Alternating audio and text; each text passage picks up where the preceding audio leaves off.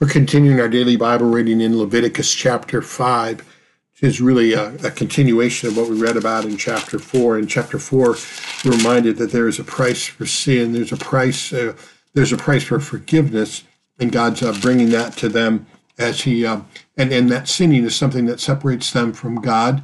It hurts other people. It hurts their relationship with God. It draws us closer and closer to slipping into evil, listening to Satan, and not doing God's will, and therefore doing a selfish will, our own will, which separates us from God. So he brings up a number of different sins at the beginning of chapter 5, but the bottom line is, verse 4, when he realizes his guilt in any of these, he confesses the sins that he has committed. That's the importance of us confessing sin too. In fact, it's so important to us in our worship life, is that's how we start up most every worship service. Is it starts out with a confession of sins. It's admitting to God that I, a poor sinful being, sinful human being, confess my sins of thought, word, and deed, which I have done, as well as things that I have left undone. And that's important for us. It reminds us again that we're all on a common ground, none of us better than another one, that God is gracious and merciful to us. And even though I promised to God, and I should, that God, I'm going to try not to do this again. I know I'm going to fall into it again. And I know, God, I need you for forgiveness. I need you in that relationship all the time. And that's a good place for us to be. It keeps our egos from getting so inflated that I don't think I need God. It humbles us before one another, in that when others sin against me, I go, you know what? I sin against you too.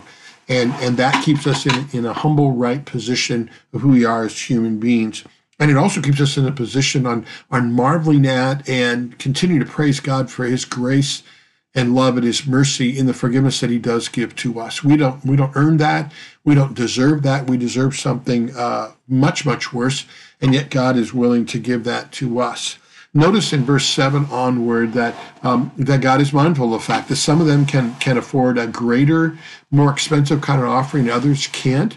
That tells me something about the proportion and the way that we give our gifts. That's why you can't compare what one person gives to what another person gives, because we've each been blessed differently from God. But our thanks and our offerings ought to be in proportion to the way that God has blessed us.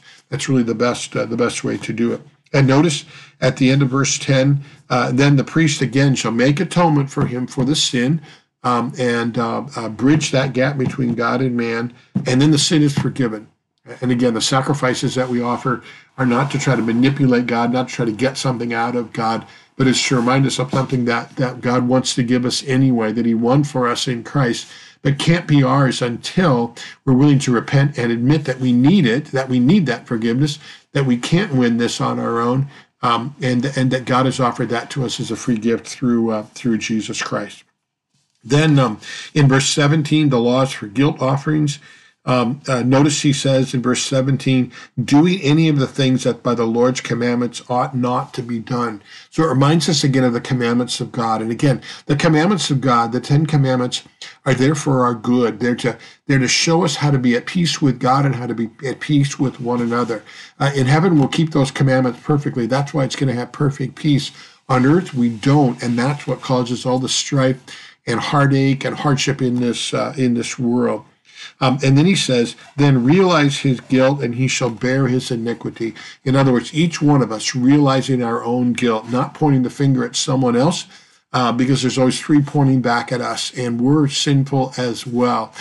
We want to warn other people about their sin and warn about how that might be taking them away from God, but that which is not judging.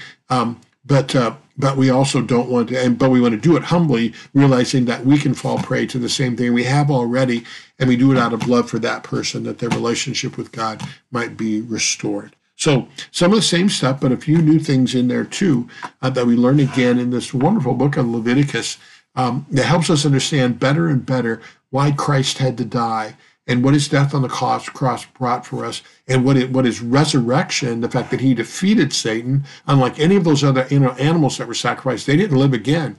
Jesus defeats death and Satan and sin and the devil's power over us, and thanks be to God for that gift.